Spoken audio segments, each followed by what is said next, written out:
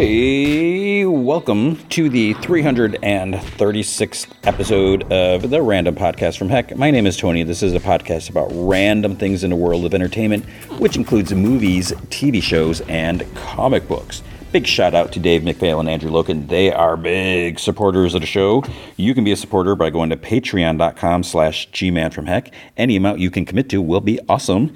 If you commit at the Rick Jones tier or higher, you get access to the secret podcast from Heck, which is an additional 30 minutes of podcast entertainment every single week.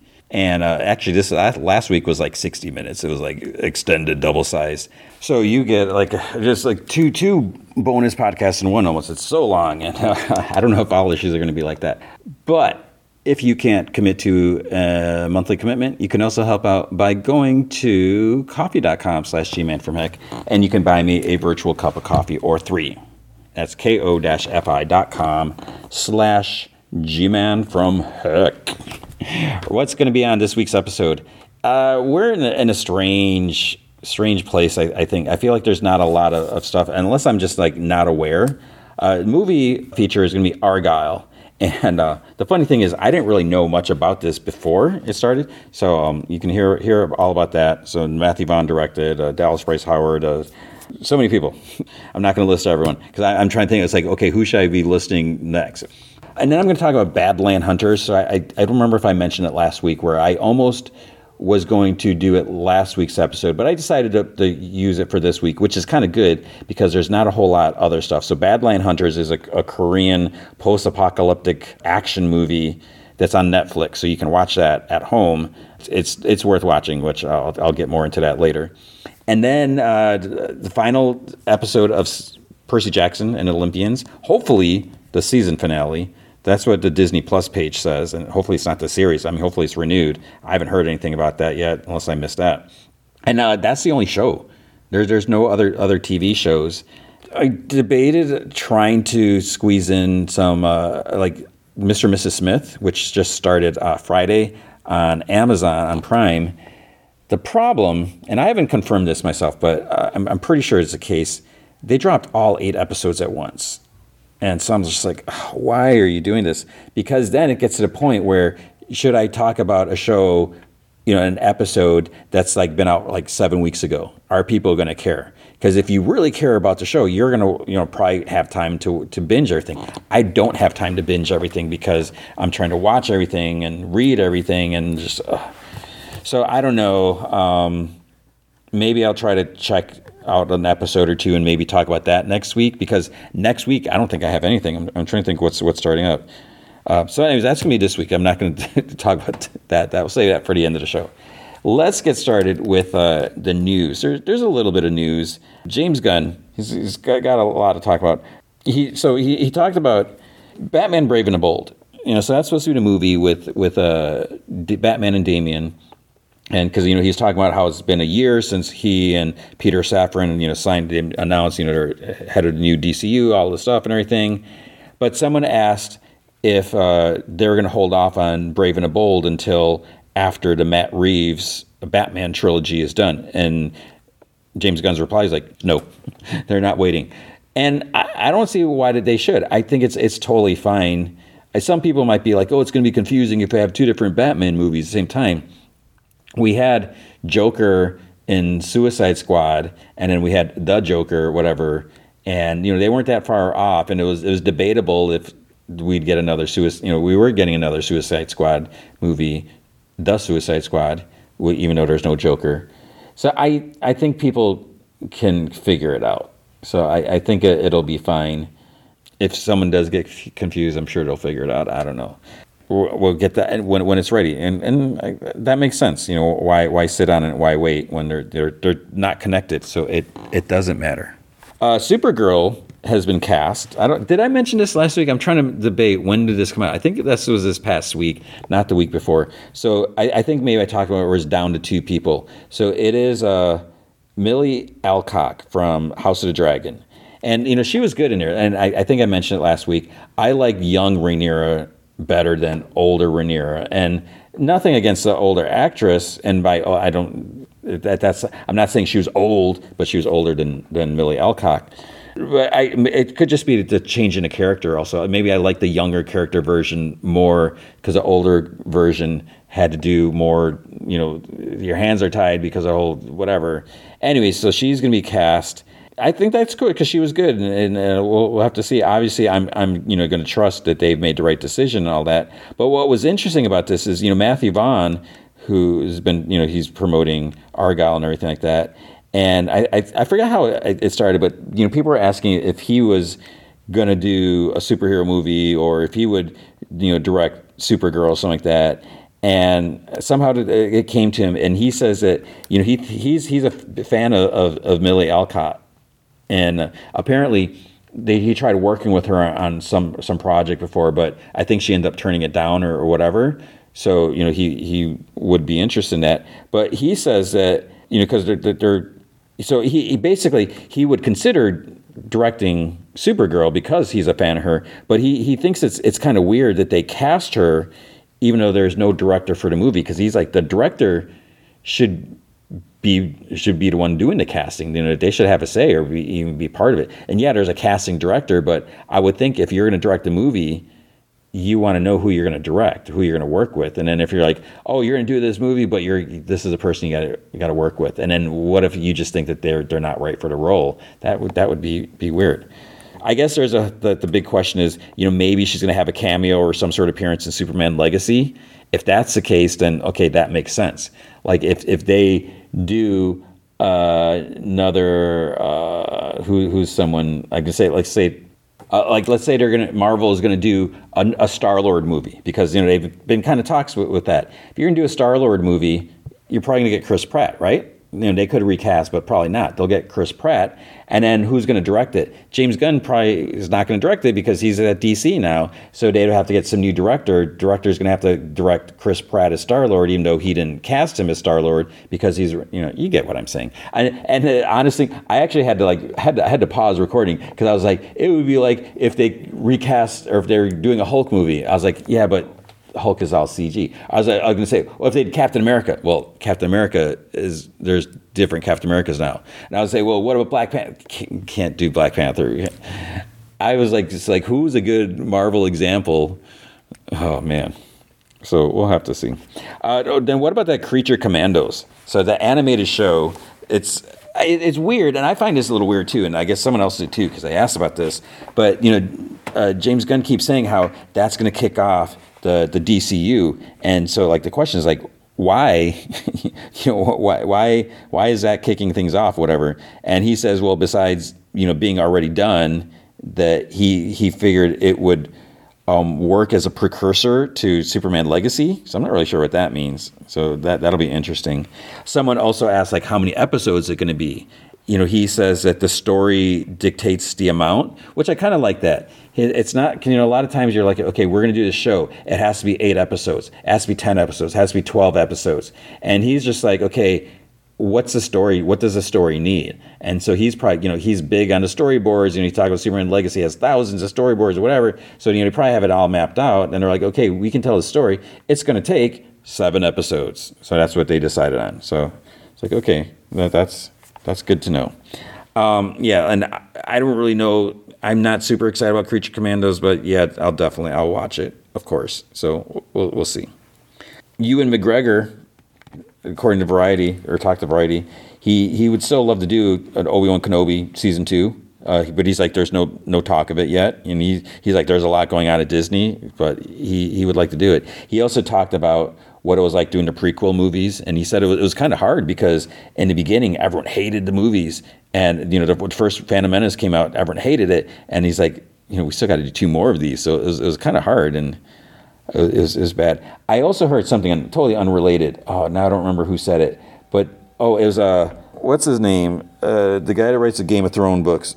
I think it was him. I didn't really read it. I think I saw it on Twitter, on X. I think he was saying how the internet is kind of run by haters. Your social media is, because a lot of times people go online to talk about what they hate. Very rarely do people talk about what they love. And I just, it's so unfortunate.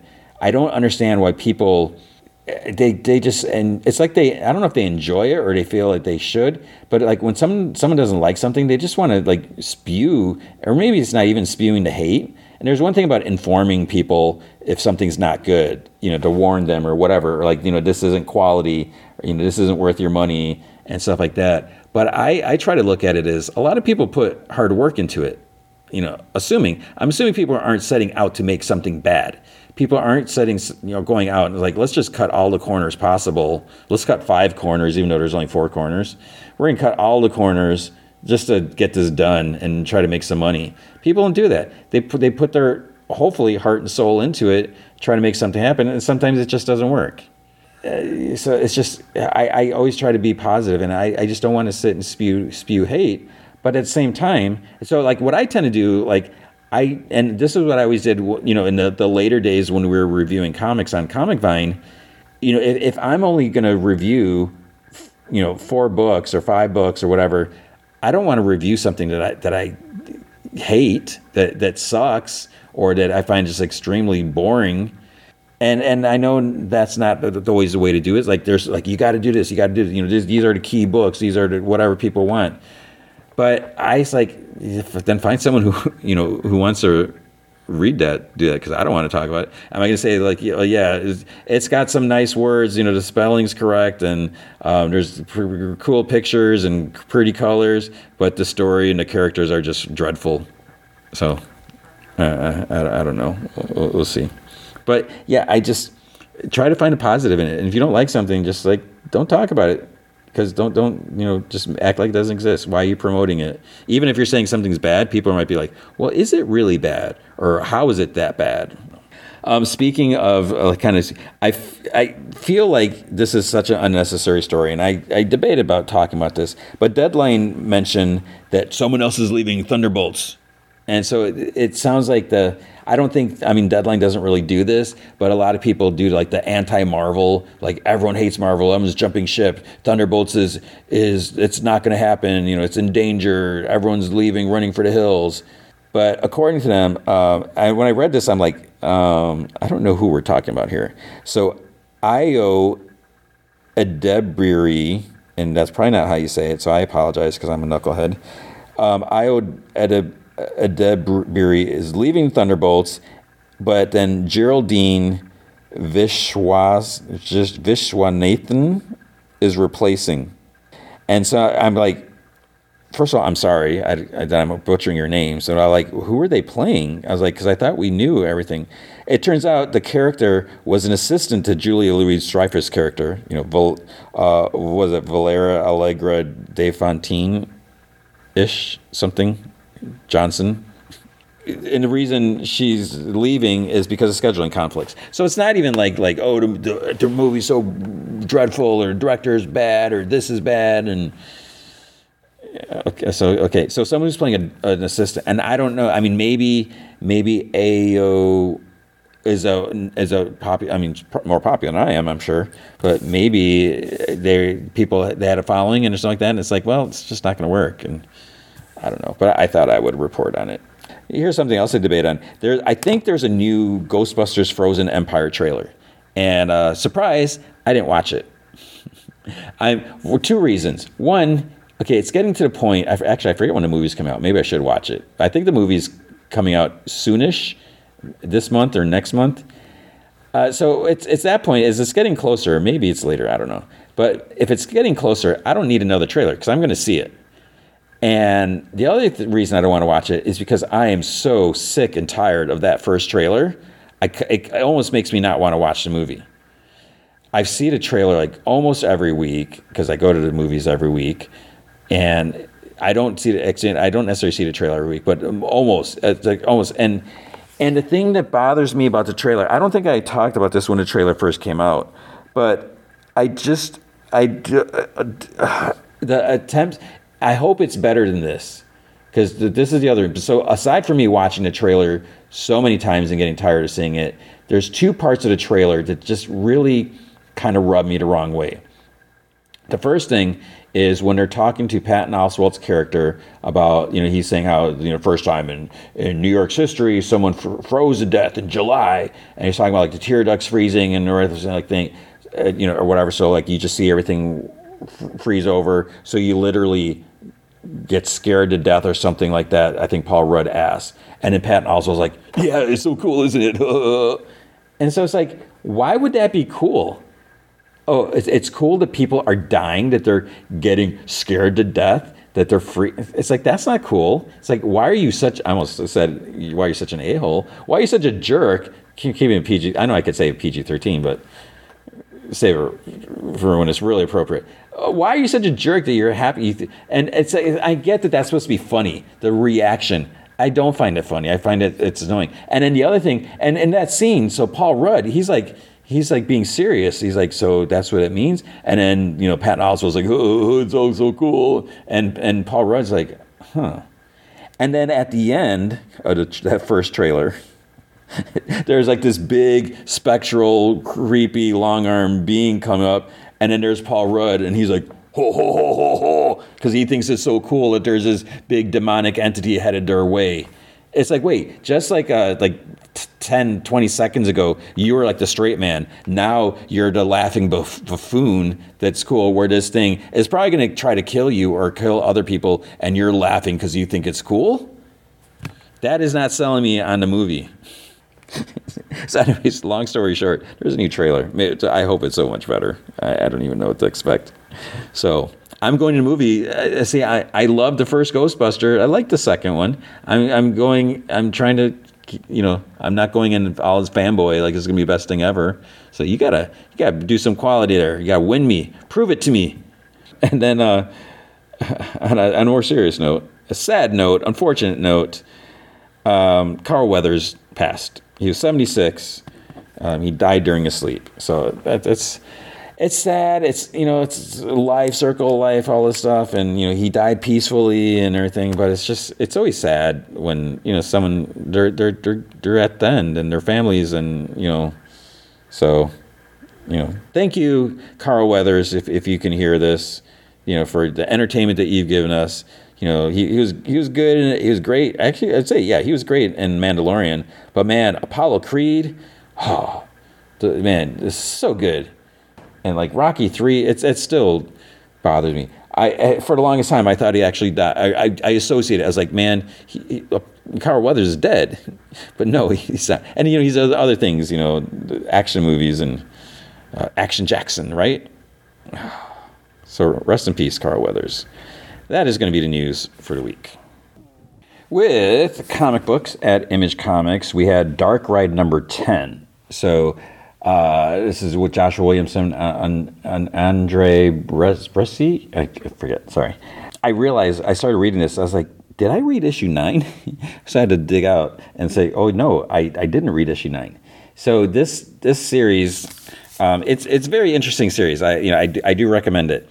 And in case you need a recap, if you don't remember from me talking about it before, it's basically this dude, he kind of made a deal with a demon to make this like horror-themed amusement park.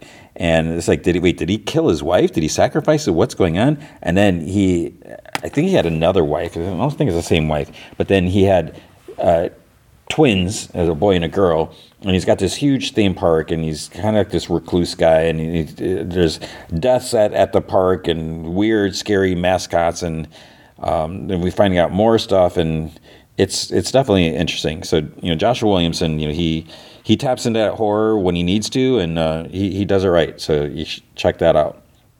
So issue 10's out. You can definitely pick up the first trade. Duke number 2, also by Joshua Williamson, and this is interesting because it's in the Kirkman Energon universe, which is weird because is Robert Kirkman writing into these books? I know he's kind of overseeing stuff, but I don't know. Is he giving the plots? Is he saying this is what the overall story is? This is where you need to go? I'm not trying to be like facetious or anything like that. It's like I really don't know because I haven't heard anything officially. I'm trying to, So I'm sure the information's out there anywhere. I just don't know because I'm a knucklehead sometimes. But this is like with the new Transformers that we've seen, and in one of the issues, Duke, I think he was in a jet with someone, and they went up against Starscream. So he sees this jet turn into this robot, and then like in the first issue of Duke, he's trying to tell like Hawk and others, and they're like, "Are you crazy?" and everything like that. So no one wants to believe him that this is happening. Which is surprising with everything going on in Transformers comics. Is like, is no one filming anything? That no one's seen this? Is like, how can they like deny this or whatever? And so here, he goes to, I believe it's Clutch, because he's kind of on the run, he's injured and everything like that. And then someone starts attacking them, and he has a beard and a big machine gun. I'm like, is that rock and roll? Why would rock and roll be shooting at them? Why would he be trying to kill them or whatever? I was like, is this just because it's this new G.I. Joe universe, so anything goes or whatever like that? And then there's someone else there. I was like, that's okay. Come on, I know that's Stalker. Why? What's going on? And then there's a little more that happens. I don't want to spoil things, but there's another surprise appearance at the end, which was interesting to see where they're going to go with this. So I like this because it's the characters that we know, and if you're a fan, the characters that you love, but it's also they're new characters in a way because everything, reimagined and you never know. And so that makes it fun and exciting because, you get the new and the old. Deadly Class Compendium. Oh, man. I love Deadly Class so much. As if you've been listening to the podcast, I can't stop talking about it. It's such a good series, and I don't really know what it is about it. I mean, it took place in the 80s. There's a lot of references, and there's punk stuff, and comic stuff. But then there's assassin stuff, and it's like, I didn't go to a school for assassins, right? Right? Wink, wink. So I don't know why I gravitate towards this series so much, but it when it ended, man, I was like gutted. Oh, it's just so good. Rick Remender, Wes Craig, so good. So good that I ordered a copy for myself. I was like, I need to get this. It's the entire series. You should read it. I would love to get those big oversized hardcover books, but it's like I can't afford to drop down for that much. All those. So even though I have actually I don't even know if I have the first trade because. Yeah, I'm not even going to say why I have the first trade because I feel like I'm bragging in the fact that they changed it with the later editions. But I have a couple. I think I have a couple trades, and then I have I think all my single copies I left them behind at Comic Vine because I didn't want to take everything, and then I have digital copies and stuff. So, yeah, I just wanted to get this. So I highly recommend Deadly Class. You should read that. It's so good. And the series was good too. The TV show. I am pissed off that show got canceled. What maybe wasn't the best thing ever, but it was so good. And mad. Edenwood #4. So Tony Daniels. This book is it's just so weird. All this demon hunters and witches and weird stuff happening and just gorgeous art and colors, and so you should be reading that. I can't describe it any more than that. It's good stuff. Local Man #9. Things are kind of coming to head. We're finding out who's responsible for everything and stuff tying into the past and all that. And it's I'm enjoying this comic more and more with each issue. So I definitely recommend this as well. And then there is World Tree #7. So this is James Tynion IV writing this, and this is just it's a disturbing comic, and yeah, so you should be reading that. Get the first trade. It's very weird, and like I said, disturbing. At Marvel, I don't remember if I've read everything. Let's see, Marvel. There was Avengers Inc. What number is this? 5? Yeah, so issue 5. And I think this is the last issue because, it said to be continued or follow the story in Avengers #10 or something or whatever. And I haven't really sat and processed what the revelations here, what's going on. because what we find out, like who's involved with these like killings and resurrections and what that means, and yeah, I don't know, and I don't think I spoiled it last time, and I kind of don't want to spoil it because I feel like you should read this series. So it was I would say I liked it for the most part. I was entertained.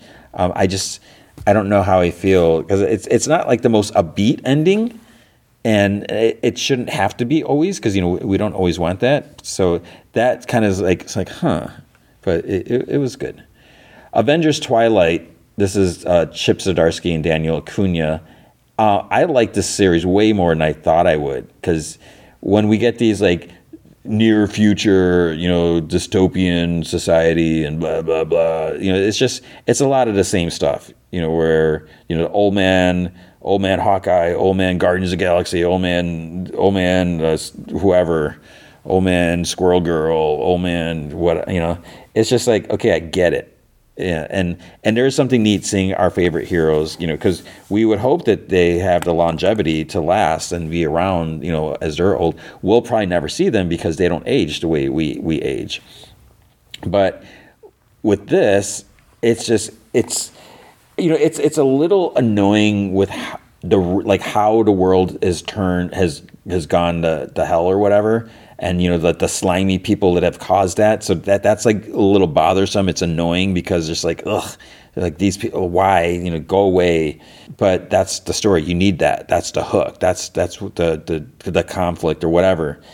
And having Captain America as an older Captain America, depowered Captain America, trying to make a difference, and I love Cap, and so that's I think part of the reason why I'm enjoying this so much because it's about him trying to step up and save the world, but it's like, is it too late? Is he past his prime? And so, yeah, it's really, really good.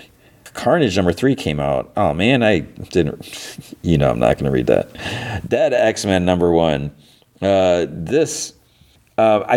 Part of me feels like I missed something because I don't know what book they would have talked about it. So they have this plan set in motion. And I'm doing my best to try to figure out how to, hopefully I'm explaining this correctly. So with Moira McTaggart and her newfound mutant ability or whatever, where if she dies, she resets the timeline and she starts over. And so but she remembers everything that she did before in a previous life. So she was using all this knowledge, and then she basically confronted Charles Xavier and Magneto. And that's how they built Krakoa and everything, because they like knew what's going to happen. They knew what they could do, learn from mistakes and everything like that. But then it gets to points where she is like anti, X-Men or Krakoa and everything like that. So she's totally turned on them. And things are then that's where Orcus and everything, all this horrible stuff started happening. But there's other bad stuff, but they're like. Because this is where it's like confusing, because Mr. Sinister made clones of Moira, and he made these alternate worlds and kind of put like bookmarks so he can go back to certain parts. So they've assembled a group of X-Men to go into these other worlds. I'm totally trying to say this with my eyes are closed. I'm really trying to focus and hoping that I get it all right. This group of X-Men are going and they need to find Moira before her mutant powers manifested. And I think is it Prodigy who is has to like absorb the memories of this untainted Moira, whatever, and so they can try to fix things. That doesn't make sense the way I explained it, but yeah. So they're going to this world like, this world's horrible. She's not here. We need to get out of here. And yeah, we'll see what's going to happen. Gang War, Deadly Hands of Kung Fu, #2. This was, it's more gang war stuff, which is whatever, that's fine. And then Shang-Chi is, trying to be this gang leader, even though, he's a good guy, kind of pretending to be bad, and he doesn't have access to the 10 rings, they were locked, like there's like a barrier, like a little what cube cage around him. He can't, it's mystical, so he can't just smash it. And he's trying to keep the other gangs away from Chinatown. He's, trying to say, okay, we're here from Chinatown. You do whatever you want, but don't cross our lines here.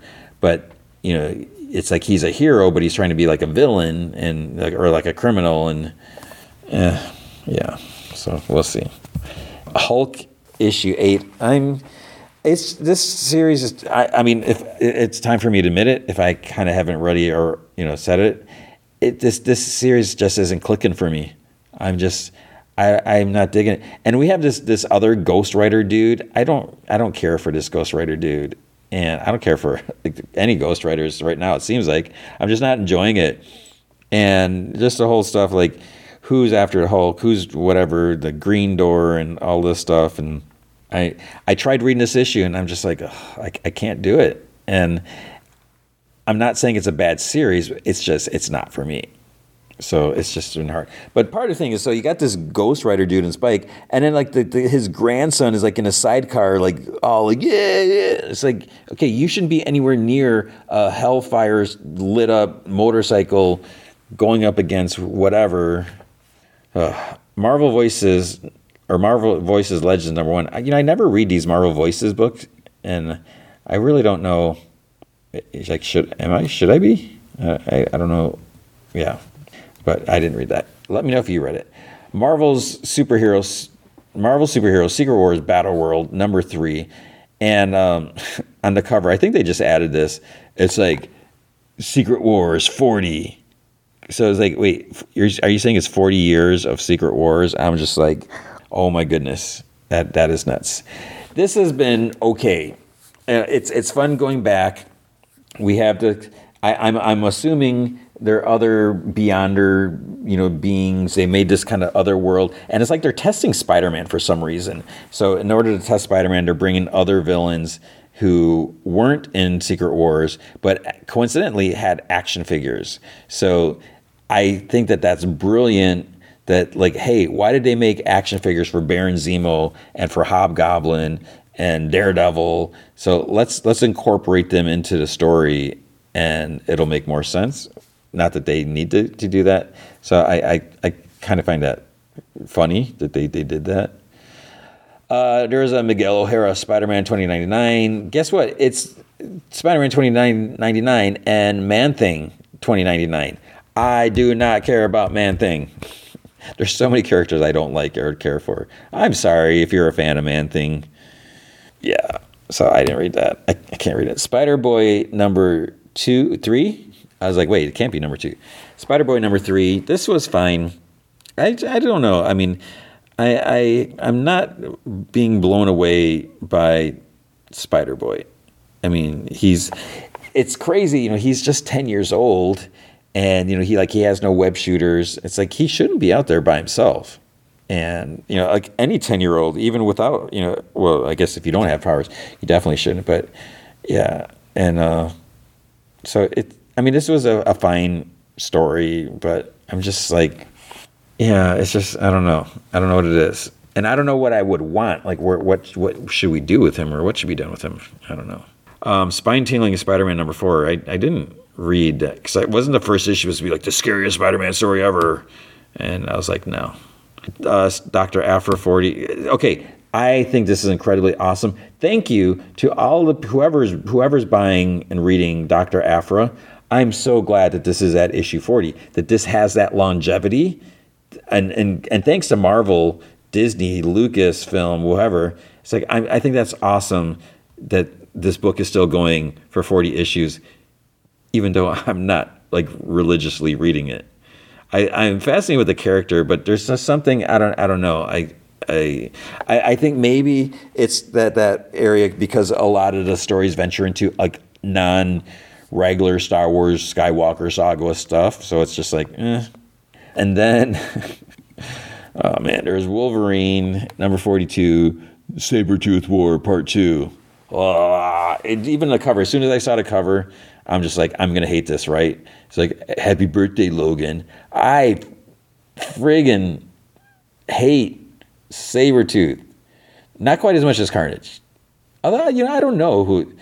I mean, I cannot stand Sabretooth. I despise the character. I just do not find him entertaining or anything.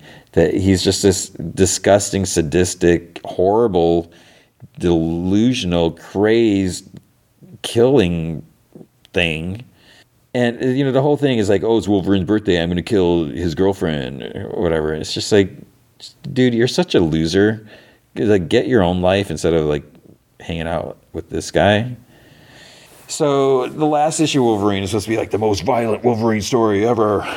And I guess, I mean, there's just people getting, like, decapitated and like, vivisection, is that what you call it? And you're seeing, like, the bone, ham bones and whatever, just cross sections and... I hate Sabretooth, and I don't want to read that. So I tried. I was like, okay, no, it's like I couldn't do it. At DC, I almost got tricked by, there's a Trinity special #1. And I was like, okay, Trinity special, why are they doing a Trinity special? Or is this going to be reprint stuff? It's reprint stuff. It's like a lot of the backstories in the Wonder Woman series. So it's like, it's cool but who's reading about Trinity and going to want to pick this up? Because if you're reading about Trinity, you probably already read these. But then again, if you're like if you're really digging the character and you're a fan, then you get the stories collected in its own book. So I guess you have that. Batman Superman World's Finest. Did I read this? Oh, this was an annual. Yeah. Wait, what was this story about? I think there's like multiple stories in here. And when I first saw it, I was like, oh, World's Finest, another issue, cool. Then I was like, oh, World's Finest annual. I'm trying to remember, when was the last time I really liked an annual? I find them, it's great that it gives the opportunity for non-regular writers or artists to work on a character, and they're probably so excited to get the gig and do that. I'm just finding the stories kind of kind of just kind of forgettable. Kind of, what's the word? I can't even think of what I'm trying to say here. But there's just nothing that's really like wow or like, oh yeah, that happened in that annual book. So it's just like nothing really been like sticking, and there's nothing overly. Yeah, I can't even tell you what I read, everything in here. So it's fine. Titans Beast World number, was it 6? It's a conclusion. And can they cure all the people who are infected? What about Beast Boy? Is he really dead? What's going on with Amanda Waller? Why is she so evil and annoying? And why is everyone buying into this? Whatever. And there's even they talk to the president, and then like a few pages later, Amanda Waller's doing a press conference. It's like, why is she holding a press conference? Who called this press conference? But I guess she doesn't own anyone. So yeah, it was fine. I mean, there's some okay stuff, but basically Amanda Waller's like declaring war on the Titans and trying to get the American public to be against them. I hate Amanda Waller too. Batman and I'm pretty soon I have to stop reading comics. I'm starting to be like negative Nancy over here. No offense if your name is Nancy. Batman and Robin. This was an annual. I just don't understand this series. It's like the fact that Bruce is trying so hard to have a relationship with Damian. And one, it doesn't make sense. It seems like that this would never happen. There's never been any real interest in this. It was shocking when Damian died and Batman went, to try to save him, that actually went to different places, because it doesn't seem like he could be bothered. He cares for him, but it just felt like he's like, well, he's doesn't need me. He can be.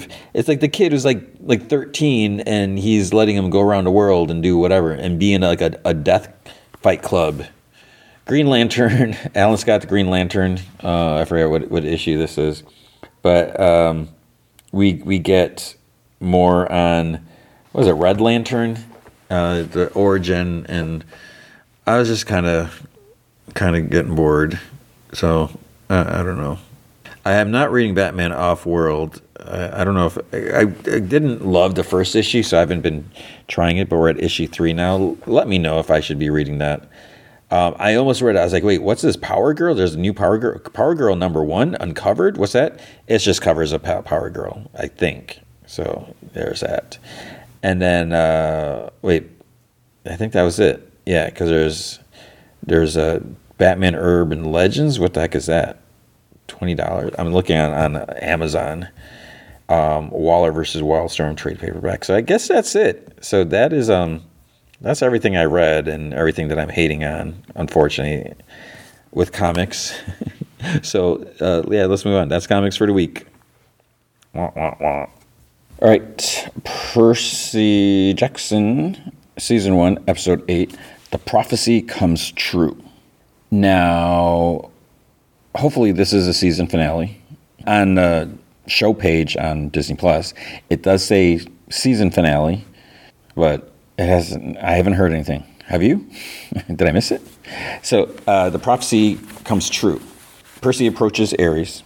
They're sort of on the beach, and so we hear Luke's words. He's going on about Percy not asking to be he's like, you may not have asked to be a half-blood, but you are one. That means you're part of something bigger than yourself. So we get this flashback to Percy and Luke. They're practicing with, like, I guess, wooden swords in woods at camp. Percy gets knocked down. Then he's asked, he's like, well, when am I ever going to have to use this? And he mentions that they never fight fair. There are no rules. And Luke's like, no, there are rules. He's like, that's what warfare is. He's like, knowing the rules so you can use them against your opponent. And Percy's like, well, what's an example? So Luke says, well, there's all kinds of examples. Like on the beach, Percy yells at Ares, single combat. And Ares just kind of chuckles and like scoffs. And he's like, what? Annabeth and Grover, they're both like, what? And Percy's like, 1-on-1, but I set the terms. If I draw first blood, I keep the bolt, and you surrender the helm. Ares laughs, and Percy's like, do you accept? And Ares like, well, I mean, it's your funeral, kid. Although, just to be clear, no funeral. Any trace of you leaves a trace to my plan, and we can't have that. And Percy's like, it wasn't your plan, though, was it? It was Kronos. It was his idea to frame Poseidon's kid and steal Hades' helm and Zeus's bolt to start a war. Annabeth turns to Grover. She's like, what? Because she missed all that part. And Percy's like, is that where he got to you, too, through your dream? And he's like, gods don't dream, little man. And no one tells a god of war how to start a fight. He's like, after you die, say hi to your mommy for me. So, I mean, this just shows right there, Ares is just a bully. He's a baby. He's got nothing else to go with. So he's trying, he mentions Percy's mom to try to throw him off guard and, so he doesn't concentrate and just tries to attack. So he walks towards Percy. They go towards each other. Percy dodges. They swing. They start clashing with their swords. Percy falls. He blocks. Ares knocks Percy's sword out of the way, picks him up, and then he just kind of grimaces his face. And he just slams him down. Percy struggles his feet. Ares kicks him. He kind of goes flying a little bit. There's a rumble of thunder. And you can see this huge wave coming by the ocean. And Percy, he pants. He's like, I warned you. If you're not careful, you'll find out who I am. So he's on his feet now, and a wave is rising just beyond him. And in Ares, I don't know if you saw it before, but you definitely notice it now. Whoosh, slams him down. So then the water, when it passes, he's looks for his sword, and he picks it up. Percy comes running. He jumps, and to block, but then he jumps and he kind of lands behind him, slices the back of Ares' ankle. So I don't know if he got his Achilles tendon or just got his calf or whatever. Annabeth and Grover are surprised, and then so Ares is wounded, and he's kind of leaning on his good leg now. He slowly claps. Yay, that was so cool. You want to know what you really won today? An enemy for life. Congrats. And he starts glowing. Grover is yells. He's like, don't look at his true form. So they all turn, and then there's a metallic thud, and they look, and they see Hades' helm. A voice whispers Percy's name. It's wait, is that his mom? There's a light on at the cottage at the beach. So I guess that's the cottage that he was staying at. So Percy approaches alone. He enters. There's radio on. He calls his mom, but It's Alecto, his former teacher to whatever. And she's like, quite something, isn't it? Using earthquakes to clear the skies. Lord Poseidon grows bold in his war against his king. So Annabeth and Grover walk in, and Percy's like, Hades sent you to retrieve it? That's been your quest all along? So he takes the helm from Annabeth, sets it down on the table. Annabeth's like, what are you doing? And Percy's like, living up to my end of the bargain. And to Alecto, he's like, tell Hades I expect him to do the same. So she picks up the helm, and Percy quietly is like, please. And she's like, good luck on Olympus. And she walks out. Or as she starts walking out, then she's like, perhaps there will still be a world left for your mother to return to. Then Grover's like, what did that mean? And then he and Annabeth stare at Percy, and he's like, what? And she's like, dude. He's like, I have to. And she's like, what for? The quest failed. We missed a deadline. Percy's like, this is bigger than a quest. Before we set off, Chiron told me the last war on Olympus kicked off World War II down here. We have to get Zeus to call it off. Returning the bolt is the only way I can get his attention. Grover's like, Percy, you don't want Zeus's attention. And he's like, I got to tell him about Kronos. Did you see how frightened Hades was about the idea of Kronos coming back? Zeus has to know bringing him the bolt might be enough to get him to listen. You two have got to go to camp. Now that we know who Ares and Clarice were working for, someone has to warn Chiron. And Annabeth's like, he'll kill you. You understand that, right? Either because he still thinks you stole the bolt, or because you're a forbidden kid. Zeus will never let you leave Olympus alive. And he's like, I'm done running from monsters. This is too important. I have to try. So Annabeth hesitates, and she takes off her necklace, puts it on Percy. She's like, you're going to need all the luck you can get. And Grover's like, just for clarity, how sure are we that you couldn't just explain everything in an email? And Percy's like, where's the glory in that? So then it cuts to New York City. Percy walks into like the Empire State Building. He walks up to like the front desk, and the dude's like, "Oh, tours are started, whatever, like that." He's like, "I'm not here for the tour. I'm here to see Zeus." And he like plops the bolt on the desk. He's like, "I don't have an appointment." So elevator ride up. When he exits, it's huge. There's like all the Greek columns and humongous arches, all the typical stuff that you would expect, and just like sky and stairs everywhere. So we get a flashback to Luke in the woods, and Percy's like, the gods are all powerful, but they have to play by the rules? And Luke's like, yes. And Percy's like, and they create demigods so we can break the rules for them? And Luke's like, yes. Percy's like, but if we can break rules and they can't, shouldn't they be just as afraid of us as we are of them? Luke smiles. He's like, you're learning fast. He's like, you have to be very careful with this. And Percy's like, what do you mean? So Luke's like, Annabeth is terrified of spiders. She's a lot bigger than they are. So what do you think happens when she comes across one? Two things you don't want to be are small and scary at the same time. Things that are small and scary get squished. So Percy walks forwards. There's like no one there to greet him. So he makes it to like the top of the stairs, like there's a mountain, whatever. There's like clouds and stuff around. And there's this like big open area with some seats, so it looks like kind of like a council, section. It's kind of like the Jedi Temple, whatever, just a bunch of chairs in circles. And there's some dude sitting on this big chair. It's almost like a throne up there. It's a dude in a suit. It's Lance Reddick, which is sad but cool. So it's like, wait, is this Zeus? It is. So Percy hands him the bolt. He's like, I didn't steal it. Neither did any of my friends. We found it. We got it back. We tried to get it to you on time, but... And he's like, you failed. Percy's like, yes, I did. But I had to come. I had to tell you who did steal it. It was Kronos. And Zeus kind of like, he kind of like takes that in. He's like, so he didn't know that. And he turns back and he starts walking to his throne. And Percy's like, he's behind all of it. He's emerging from Tartarus, or trying to. He's gathering strength, and he's coming for all of you. And Zeus is like, you may go. Percy's like, but... And Zeus is like, I know where Kronos is. I put him there. I know who Kronos is. I am his son. Of course he's gathering strength. Of course he's coming.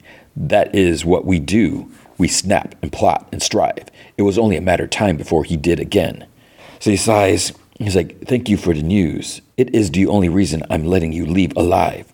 I have a war to prosecute now. So when I say you may go, it means be grateful. And it means be gone. Percy's like, but the war can't continue. Boy! Like thunder. The war proceeds, and it ends with victory. You escape with your life. That is your prize. What did you think, that you and I would negotiate? Percy's like, I thought you might listen. Kronos wants you to fight my father. He wants you both weakened. I will not be weakened by my brothers. You already are. Your family's a mess. They don't support you because they love you. They obey because they're afraid. Ares, your son, he turned on you the moment someone stronger showed up. Do you really think he'll be the last? How afraid of you do you think they'll be when your dad shows up looking to put you back in your place? This like angers Zeus. He pulls back his arm. He lights it up. So he's got the bolt, whatever. Prepares to slam it. Percy just like ducks and covers, he's crouched down. But then you can see someone standing there holding Zeus's arm up. It's Poseidon. And he whispers, he's like, I surrender. And Zeus is like, what? Poseidon's like, I surrender. So Zeus turns off his bolt and Poseidon's like, take your victory. Just spare my son. He's like, your forbidden son, who should never have been born. And Poseidon's like, the same as your Thalia, whose bravery still inspires demigods. Perseus is one of those heroes and has shown a measure of bravery today. Zeus kind of scoffs quietly. And in ancient Greek, Poseidon's like, who else knows about father? So Zeus says, Ares, Hades, Hermes. And Poseidon's like, everyone. And then Zeus says in English, I'll have Athena set a meeting. The whole council will declare my swift and crushing victory. This makes Poseidon cringe a little. And then discuss family business. Make sure I never see this one again. And then blink, he like disappears in a little blue light. So then Poseidon slowly turns. So now they're like kind of staring at each other. Poseidon's like, obedience doesn't come naturally to you, does it? And Percy's like, no, sir. So then Poseidon's like, I must take some of the blame, I suppose. The sea does not like to be restrained. And Percy's like, Patros. He's like, that's the only word I really caught. It means father, right? And he's like, Chiron taught you well. Percy's like, I didn't learn that from Chiron. So Poseidon thinks about it. Your mother taught you ancient Greek? She taught me a lot of things. Can I ask you a question? And Poseidon's like, I don't know when Hades will return her. He can be difficult when he wants to make a point. And Percy's like, do you dream? Ares said that gods don't dream. And so Poseidon scoffs. He's like, Ares is a moron. He's like, perhaps you noticed? Of course we dream. Why do you ask? He's like, do you ever dream about mom? So Poseidon puts his hand like on the back of Percy's neck, like, in a caring way. And he almost looks a little pained.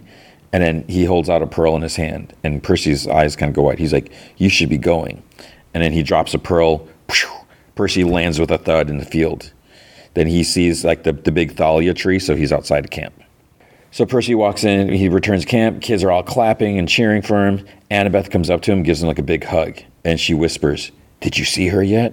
And then Percy sees Clarice is standing there, like arms crossed, like glaring. He's like, why is she? And Annabeth's like, don't say anything. I'll explain. So later they talk, and he's like, Clarice stole the master bolt. And Annabeth's like, it's complicated. He's like, how is it complicated? Luke's there too. He's like, everyone was ready to join a war here, to start fighting each other. An accusation against Clarice without proof would have set the whole place on fire.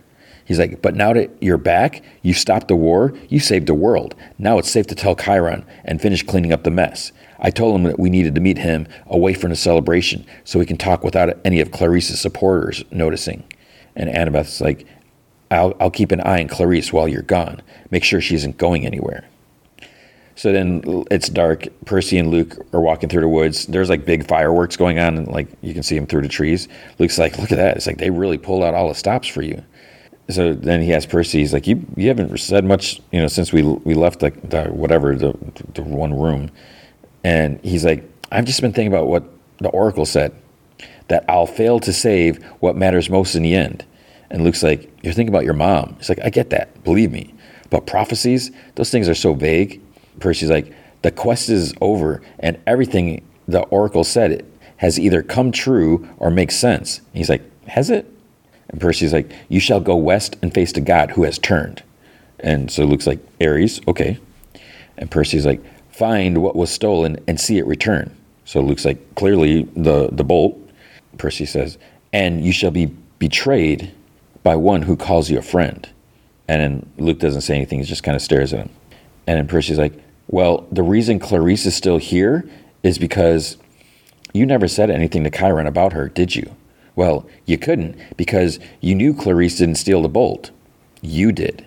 You worked with Ares to plant it on me, so when the shoes you gave me pulled me down into Tartarus, the bolt would be delivered right to Kronos. And Luke's like, I didn't think you'd give them to Grover to wear. And then he's like, and that kind of catches Percy off a little bit, off guard, because even though he knows it, he's kind of admitting it. And Luke's like, I am your friend, Percy. None of this was meant to betray you. The gods are my enemy. I am here to recruit. Percy's like, recruit? So Luke turns, and Percy hears like him shink, like unsheath a sword. So he pulls his out. Luke's like, easy. He's like, I didn't bring you here to fight. It's like, this is what I wanted to show you. So like holding out the sword, he's like, this is our way out. He's like, way out of what? Luke's like, camp. He turns and kind of cuts through the air. So it's kind of like the subtle knife in Golden Compass. What was that show called? It wasn't called Golden Compass. His Dark Materials. So he like cuts through the air. So he's like, this is their way out of camp and their control. He's like, Backbiter, which I guess is the name of the sword, can open secret doors. We can stand and run as long as it takes. And Percy's like, stop saying we. And Luke's like, it's the word Zeus fears the most. And gods want us to fight for them, to worship them, fear them. They couldn't care less what we want. They're bad parents, Percy. And they've gotten away with it for too long. And Percy's like, no. It's like, this isn't you. This is Kronos. He got to you. And Luke's like, no, he opened my eyes to the truth. He cuts a little more. And he's like, a golden age. That's what they called it when he ruled. We're going to help Kronos bring the golden age back. Stealing the bolt and the helm was easy. For what comes next, we're going to need all the help that we can get. So he starts cutting some more, but then Percy like knocks, the blade aside with his. He's like, our parents aren't perfect, but they're trying their best. He's like, I met your dad. And Luke, because Luke hates his dad, he's mad at him. So he strikes Percy's sword. Swing, swing, swing. They're like fighting. And he's like, you did get better. So Luke makes another cut while fighting. And he's like, last chance. So he like swing, swing. And then Percy like slashes Luke. And he recoils. He's like, oh. And then Percy's like, oh, I'm sorry. He's like, I didn't mean to. But I guess he was faking, because then Luke swings at him, kind of cuts Percy's arm. He goes down and like drops the sword. So Luke has the sword over his head, gets ready to deliver the final blow, I guess, which is like, holy crap. But then something comes flying at him and hits the sword. And he like looks. Annabeth reveals herself.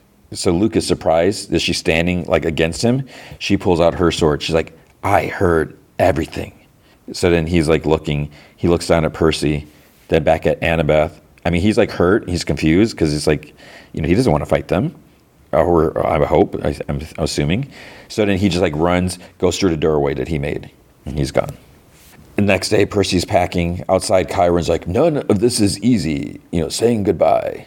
And Percy's like, I may not be gone long. I just need to see if Hades has returned her yet. And you're certain that you won't accept an armed escort? Percy's like, I told you, I don't think Luke wants to kill me. I don't think he does either. That's what scares me. When Luke explained why he planned to take down Olympus, part of it made sense to you, didn't it? Percy doesn't really say anything. Luke knows that you'd be a powerful ally to his cause, and his master, Kronos, he can be very, very persuasive. And Percy's like, yeah, but I'm very, very stubborn. You'll still have to be very careful. You're more than a hero now. You are a leader in the eyes of your fellow half-bloods. You have made me very proud. And Dionysus, Mr. D or whatever, he comes up. He's like, great, you're still here? Percy's like, I was just leaving. And then to Chiron, he's like, thanks. And then he's like, no, thank you, Percy. And then Mr. D or whatever, Chiron, he's like, Percy? And he's like, yes. He's like, no, I mean, that's your name? Yes. Are you sure? Because I'm 90% sure it's Peter. And he's like, Percy Jackson. And then Dionysus is like, I don't think so. And Percy's like, pretty sure I know my own name. He's like, you know what? I don't actually care. And he's like, all right, everyone had a half term, get out of here. So Percy comes by, he goes by the Thalia tree. Annabeth is there. And he's like, you going home to see your dad? Or he's like, he asks, how does Thalia feel about all this? Are you going home to see your dad? Annabeth's like, it's a tree, seaweed brain. It doesn't express opinions. But I imagine she's thrilled. And Percy's like, and how do you feel about it? She says, well, he wants to show me New York City first, so I'm going to pretend that I haven't been there. And then someplace called Disney World, which kind of sounds like Water World, but less determined to kill you. Percy smiles. And she's like, wait, did I read that wrong? He's like, what am I walking into? And he's like, just be a kid. Grover runs up. He's like, hey. They're like, do you got it? And he like nods, open his jacket up. There's like this like flower like on his chest. Percy's like, is that your searcher's license? He's like, yeah, officially authorized to begin the quest of Pan. So Annabeth's like, where are you going to start? And Grover says, well, it seems like every inch of the natural world's been checked, noted, and footnoted, then checked again. The council's theory is that Pan is always on the move, and it's all about timing. But no one's ever bothered to check the seas. And Percy's like, I know some people in management out there. If you ever need some help. And Grover's like, I'll find you. And then Percy's like, listen, let's make a pact right now. No matter what happens, we meet back here next year, all of us, right here. Deal? And they all hug. So in a beach cottage house, Percy slowly walks up. He enters, and then, Percy? And it's his mom's there. So he runs up to her, hugs her. And she's like, what happened? He's like, it's a long story, but a good one. And she looks at him, and then she's like, it's time to wake up. The lights go dim, and like their little fireplace thing like lights up, and someone like walks up to the door with a lantern. And Percy's like, are you serious? We're still doing this? I won. You lost. Get out of my dream already. And Kronos chuckles. And he's like, soon enough we'll meet in your world, if you can survive what's next. Percy's like, well, it turns out I'm pretty good at this. So when you're serious, come find me. That is my hope. Your survival is the key to my return. Whoosh, he's gone. And then you hear like curtains like open. Percy's like lying in bed. He's like woken up. And Sally's like, no kidding, kiddo. It's time to wake up. Breakfast awaits. 7th grade awaits. And he's like, probably would have helped if I slept a little bit.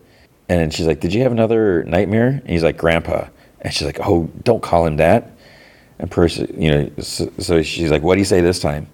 And he's like, don't forget to tell your mom how much you love her today. And she like kind of looks at him.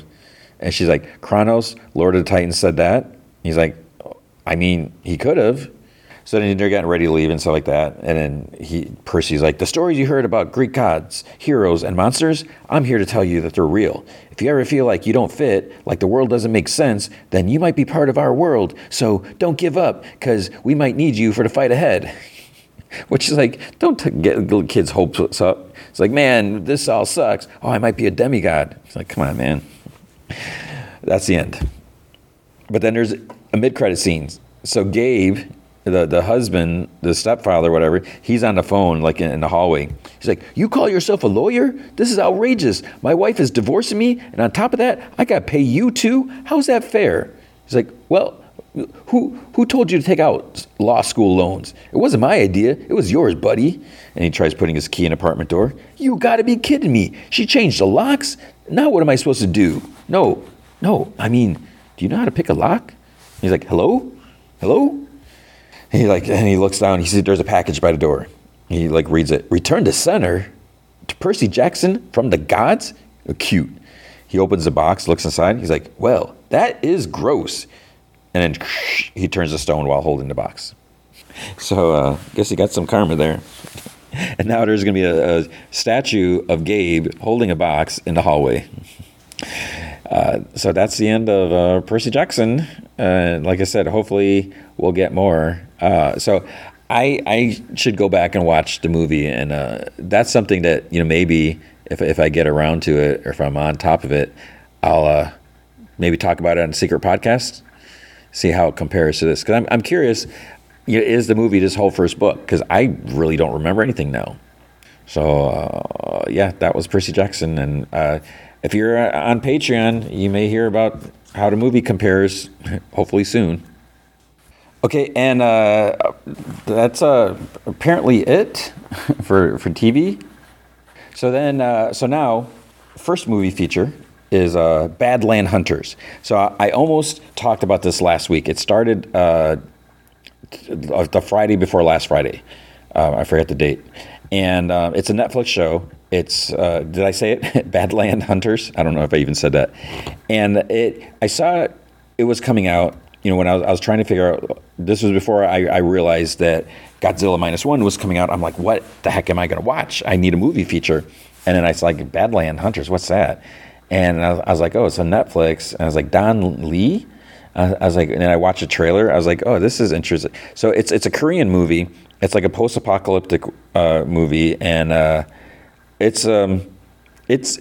liked it. It was interesting, and I heard some. So this dude Don Lee, I forget his Korean name. Don Lee is like his American stage name or whatever. So I remember hearing someone's like, how come he hasn't been in John Wick? Because you have all these different action people, or it's like how come he hasn't been in Fast and Furious, which seems like because they really put everyone in there. So he's an interesting guy. He's a big dude. And I really like the way they play up his character because he's just like he's got this reputation, and he just like delivers like hard punches. So it's kind of neat. There's a lot of action in the movie, and it's a little silly at times, but it's entertaining. It's all in Korean, so you have to it's all subtitled. You have to read it and everything. But I think they did a good job with it. So I'm not going to spoil the whole thing, but the way it starts off, and even like the credits, all the credits are in Korean, so I have no idea what they're even saying, like who directed or anything like that. So you see these like kind of mutated lizards, this lab full of like dead people. There's just one guy left. He's like looking at a computer. He's in a panic. And he goes to this, like there's some lady or whatever girl laying on a table. And he tells her, she's like, I swear, it's like, you're going to live. And then someone starts like pounding on a door. So he goes to this case full of vials, and he's like about to inject himself.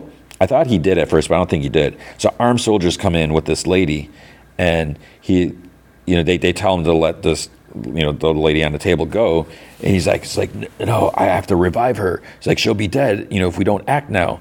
So then the lady's like, you've taken over 100 lives with these horrific experiments. This isn't what Soyin would have wanted. So it turns out that she's his daughter. So he's like doing all these experiments to try to save his daughter. So the lady's like, she's not going to come back. Let her go. And he's like, I finally figured it out. I swear. He's like, look at me. I already injected myself. He's like, I'm living proof. So I guess he did inject himself. And then he goes to inject his daughter. But here, I don't think he managed to push the plunger in all the way, because one of the soldier dudes like shoots him like in the shoulder. So he like falls back. But then before anything else can happen, there's kind of like a rumbling. There's an earthquake. And, he looks at his daughter, and then outside the window, you see Bill, it's a little silly, buildings just like falling over. And then he picks up the syringe again on the floor because he's like, well, I got to inject my daughter. But then, whoosh, the floor falls. So we get to opening credits, and then you see like this devastated world. People with like crude weapons, they're all around these like smashed buildings, barren landscapes. There's like mutated cells and weird eyes and stuff like that. So then you see this kid, he's like, a teenager, like, he's supposed to be like 18 or 19 or whatever. He's got like a bow and arrow. He's walking through like wrecked buildings, like through the rubble. It's like he's hunting, because then he hears something. He like turns, there's a cat, but he doesn't, shoot it. But then there's a big friggin' alligator. So he like ducks around a smashed car, lights a fire, lights the end of his arrow, and he hits the alligator in the side of the head, and he like laughs. He's like, haha. But then he goes to get it. It's still alive, starts thrashing. He like pulls out another arrow. The alligator's like running towards him. So he tries going in the backseat of a car, but then the arrow, the quiver of arrows like gets stuck as he's trying to like get in. So he has to like take it off so he can hop in there, close the door. But then the alligator smashes like through the windows, like snapping at him, and then he can't get the other side of the door open.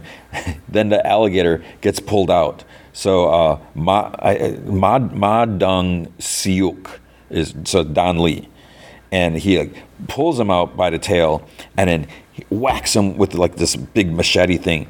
Whack, whack, like 3 times. He decapitates him. So then there's this girl, Suna, I think, and her grandma. They collected some water because there's not much drinkable water out there. So that's part of the problem in the world now.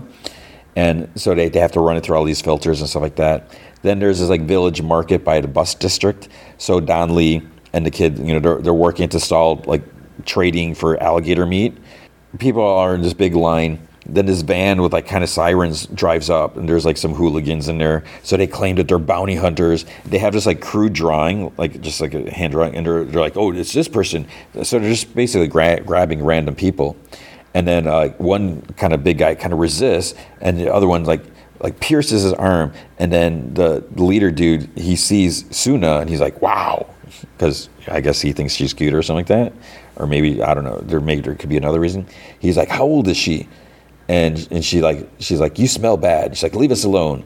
So then the dude like knocks down grandma and grabs her, so that the kid with the arrow, he like goes over there, punches the guy, but then he gets tackled by this other guy. They punch him in the side. More start coming at him. So Don Lee, his character's name is Namsa.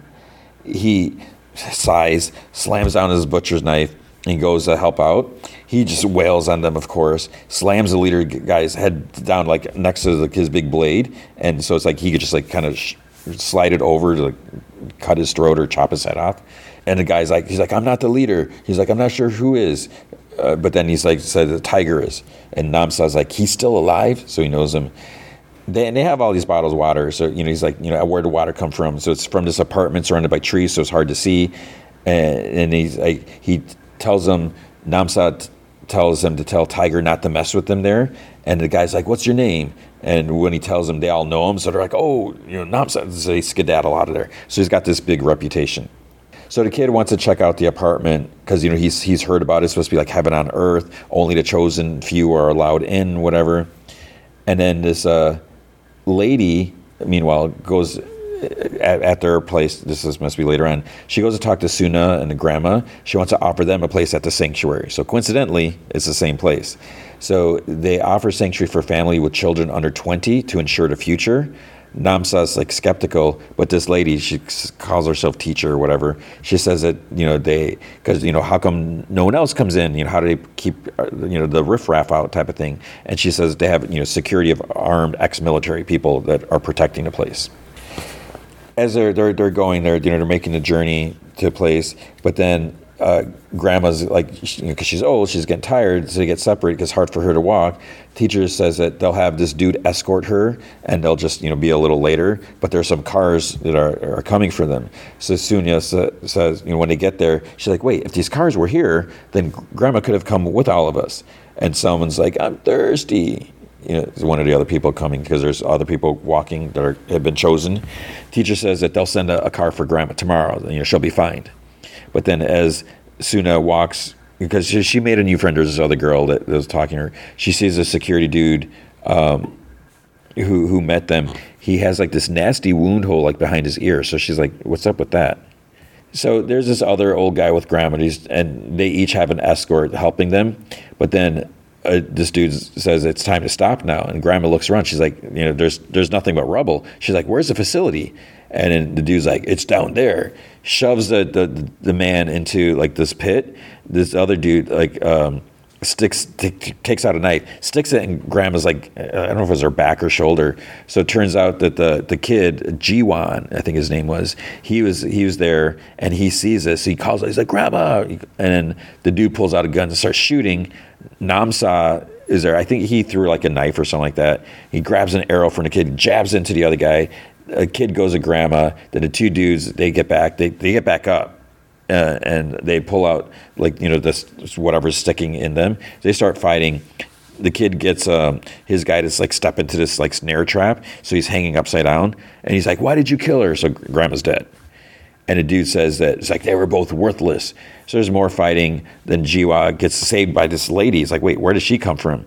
It turns out she was there for Namsa's help, so she must have heard that he's there because she wants to get her associates out of the apartment. So she tells her story. She was in this military unit. They were looking for survivors. They found the apartment building that hadn't fallen. So they like put in purifiers and all this stuff. Then this doctor came, and doctors were valuable until he showed his true colors. So she like confronts him, and asking where are all the children that came see him because they haven't been returned. So it turns out this is a doctor from the beginning. So he was doing these experiments, and he actually turned the soldiers into things that can come back to life. So he's developing some. That's why they have like the scar in the back of their neck. So basically, you can see where it comes from here. I'm going through the whole movie, but basically, what happens is they want the kids, because there's something like in their pituitary gland or something like that they can extract from them to try to make this like vial, this liquid, this potion or something like that they can inject themselves. But the problem is if they don't inject themselves every so often, then they start reverting back or dying or whatever, getting savage. So the kid, Namsa, Don Lee, and this other lady, they're going to try to make their way into the apartment, but it's like all fortified and surrounded. So they end up going to Tiger, because Tiger, has some shipping deal with them, because they basically are kidnapping people and bringing them there, in exchange for water and all that. So they have to make their way to the apartment and so forth. So it goes from there, obviously, and other stuff happens as well.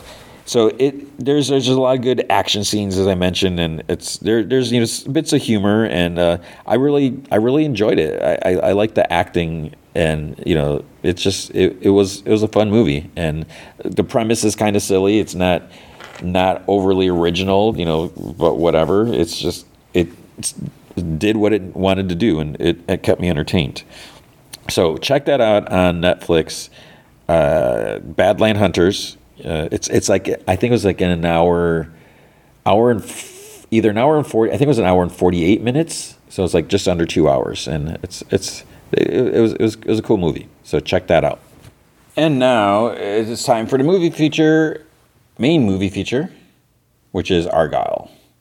So this is directed by Matthew Vaughn, and it has Dallas Bryce Howard, Sam Rockwell, Bryan Cranston, Catherine O'Hara, Henry Cavill, Sophia Boutella, Dua Lipa, Ariana DeBois, John Cena, Samuel L. Jackson. The reason I laughed at Dua Lipa, okay, so I'm sure she's immensely talented.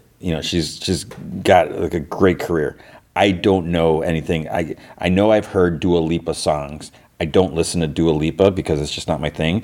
But sometimes when my wife is driving her car and she listens to XM radio, she listens to the pop station when they seem to play like the same 5 or 6 songs or artists, whatever. So I know I've heard Dua Lipa songs in my wife's car. I can't name a single song. Does she sing Houdini? Is that Dua Lipa? Or is that someone else? I don't know. So anyways, at school, I'm talking about the movie the next day with the secretary, and then she's like, "How is Dua Lipa in the movie?" I'm like, I don't know, because I didn't know Dua Lipa was in the movie until I saw the credits. I was like, "Oh, Dua Lipa was in there." I was like, "Wait, who is Dua Lipa? Is that who I think it was?" And it was who I thought it was, and the secretary said that too. So she was good in it. Now the thing is, Dua Lipa and a lot of these other big actors, unfortunately, they don't have huge roles in the movie. So what they do, I said do, is, their little roles are good, they're big, they're important, but they're not immense. It is Dallas Bryce Howard and Sam Rockwell. They're the main things. Bryan Cranston and Catherine O'Hara, they're important too.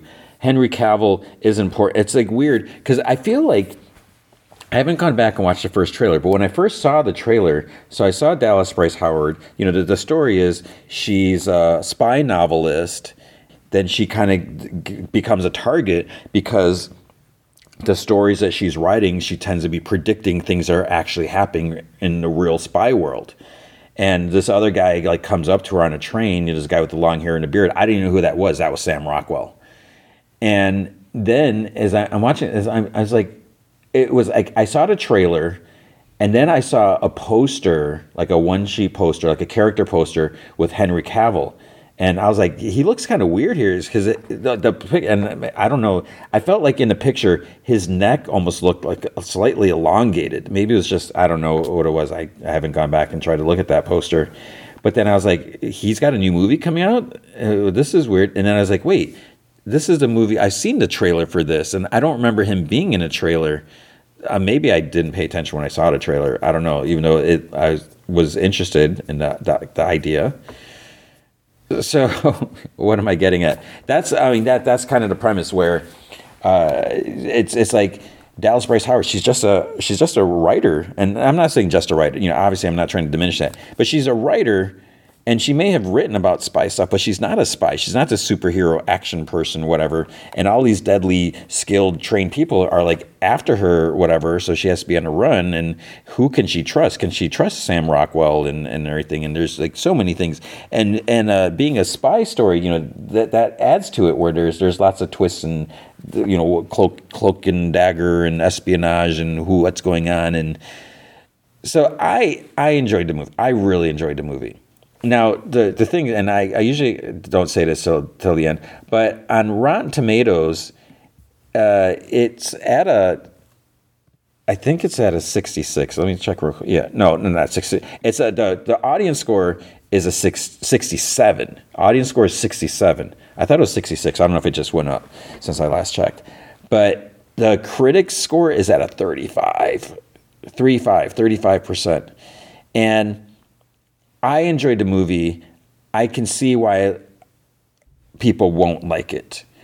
And the thing is with this, it's a Matthew Vaughn movie. So depending on how familiar you are with Matthew Vaughn, I really enjoy his movies. I find them very fun, over entertaining. And a lot of times they're a little over the top.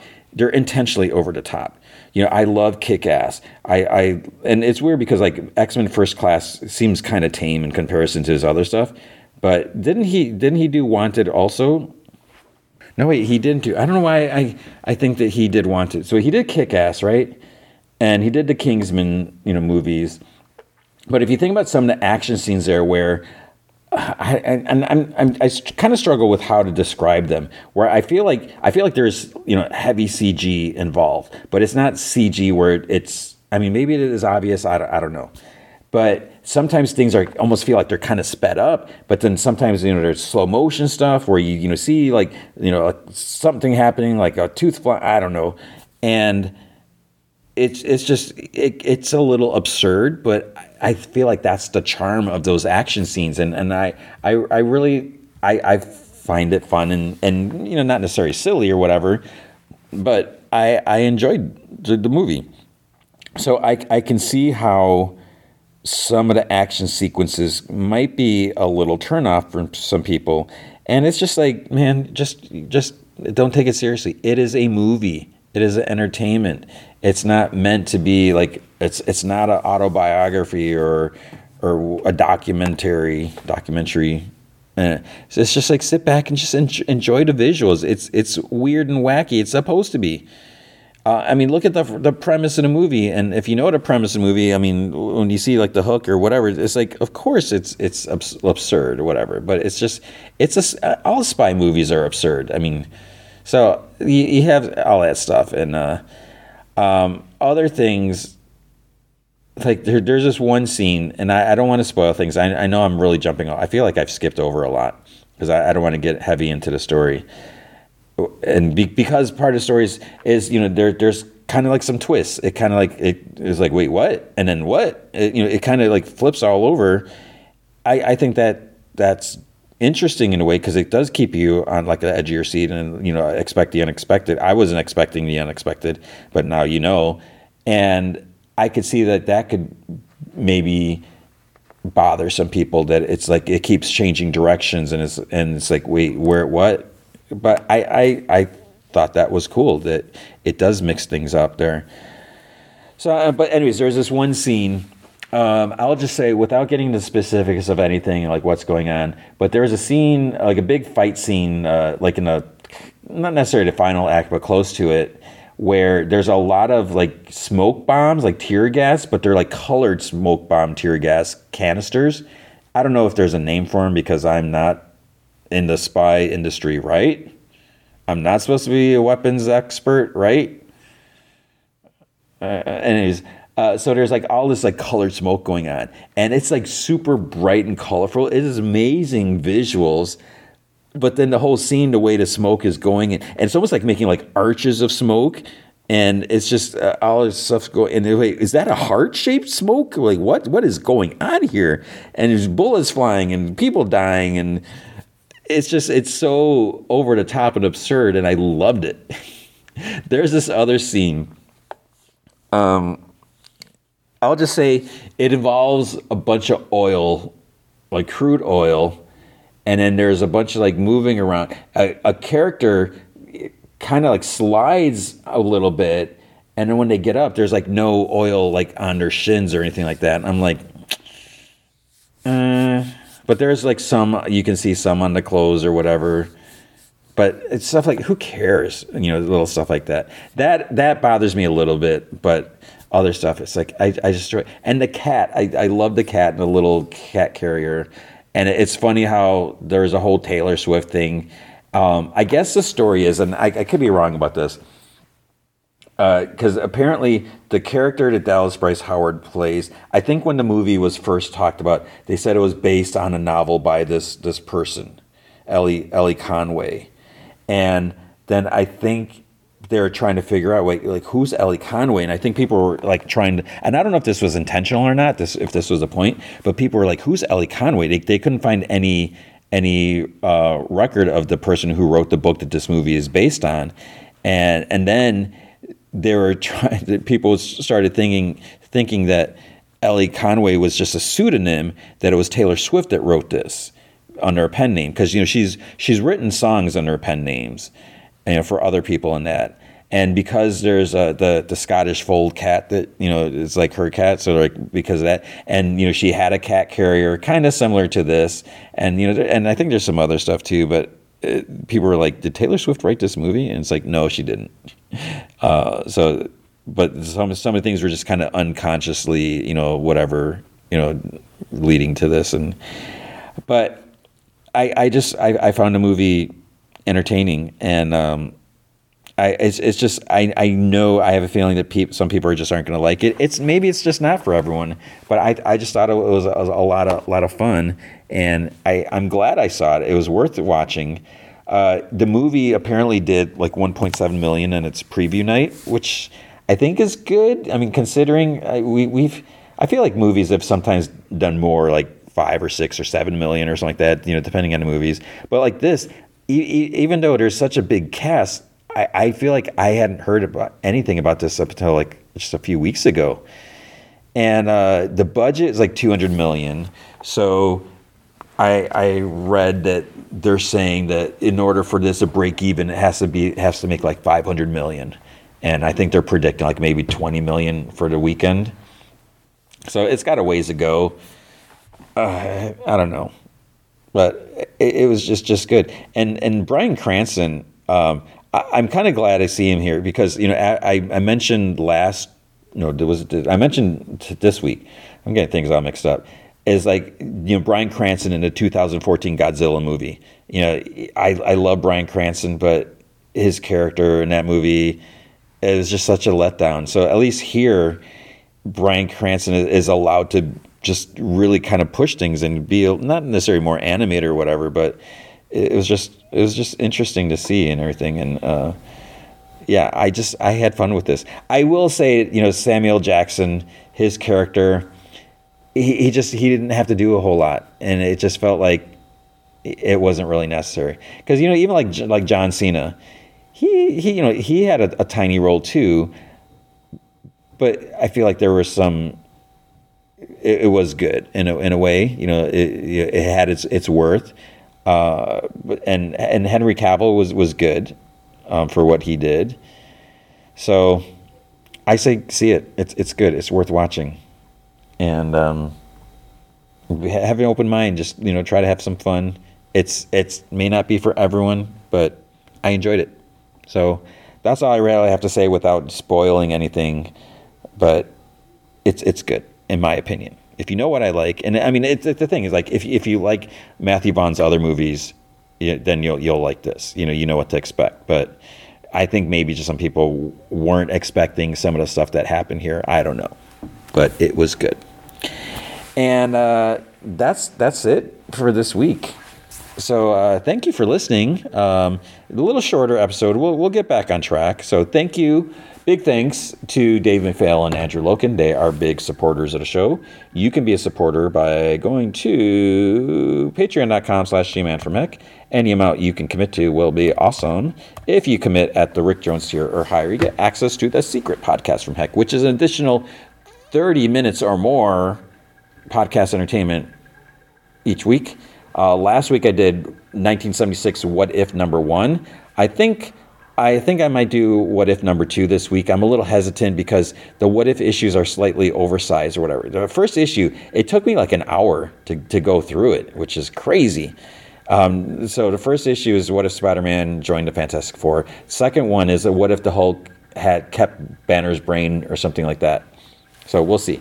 But and I'm probably going to watch a Percy Jackson movie at some point. So unless I last minute scramble and watch it and everything, maybe I'll do that this week and just interrupt What If, because I don't think it really matters. So I'm probably going to talk about the 2010 Percy Jackson. I think that's when it is. Because I feel like I should do that while the show is still kind of fresh. So we'll see. But if you can't commit to a monthly commitment, you can also help out by going to coffee.com/gmanfromheck and buy me a virtual cup of coffee or two. That's ko-fi.com/gmanfromheck. Okay, so what is going to be next week? This was a kind of a big question. As I was looking at the calendar, like what's coming out, I'm like, I don't know. I haven't like heard of anything like that. So there's this movie called Out of Darkness, and I actually saw a trailer for it when I saw Godzilla -1 color, when I saw the black and white version.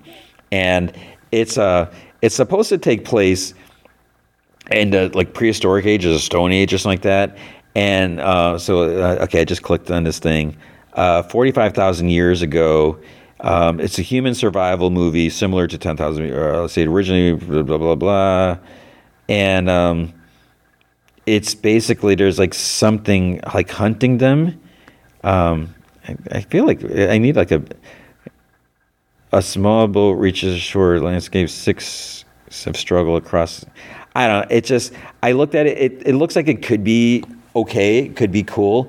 But I was like, I haven't heard about this. I don't know anything about that. So then there's also Lisa Frankenstein. And I'm like, what the heck is Lisa Frankenstein? So Lisa Frankenstein has Catherine Newton, who was in Ant-Man. She's Scott Lang's daughter. She was also in what was that Freaky Friday movie with Vince Vaughn where they switch places. So I like her. And it also has, isn't it Cole Sprouse, right? I think. I could be wrong about that. Yeah, so it has Cole Sprouse. There's also Carla Gugino.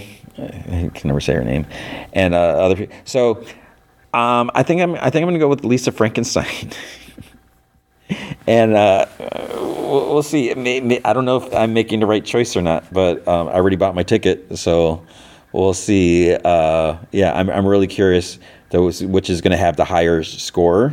I just feel like, and also, being fully honest, when I look at this, and I'm thinking about when I promote the episodes, because I feel like sometimes, depending on what the movie features, that sometimes someone might listen to or download an episode based off, maybe they're not a loyal listener, or maybe it's just they're busy and when they see, like, oh, I need to listen to that one, right away. I'll catch up on the other ones later. But I don't know. I feel like Out of Darkness versus Lisa Frankenstein, I feel like, if I'm being totally honest, I feel like people might be more willing to click on Lisa Frankenstein than Out of Darkness. When they're like, wait, what is, I don't know. I could be wrong. We will find out. I have no idea what to expect from either. In an ideal world, I would go see both, but I don't think I'm going to have time to see both. So we'll do that. Although, the thing is, there's no other shows. I don't think there's anything else coming out. So I think I'll, try to watch at least I'll watch as many Mr. and Mrs. Smiths as I can. The IMDb scores aren't super great, and I don't know if that's just people hating. Haters gonna hate, or if it's just not that good. So We will find out. And if you're eager, like, where are the 3 hour plus podcast? Where's a 4 hour podcast? I'm kind of enjoying this shorter time. I still feel like I'm busy as heck, and I'm not complaining or anything like that. But it's just trying to catch my breath, and I feel like I have been busy at school. Just if you're interested in hearing anything about that, not the details, but there's just been a lot going on, and you're just trying to help the kids and meetings and this and that, and so it's just like I feel like I can barely catch my breath, and I have no downtime, and because like every time it's like, if there's downtime, it's like, okay, I got to start reading comics, or I got to watch this other episode and stuff. So we'll see. So that's going to be next week. And as far as that, I guess that's it. So I hope you are doing well. Thank you for listening. Thank you for being here. I appreciate your listenage, because it's not patronage, listenering. Thank you for listening. Thank you for being here. If you're up on my Patreon, thank you for your support. I appreciate it.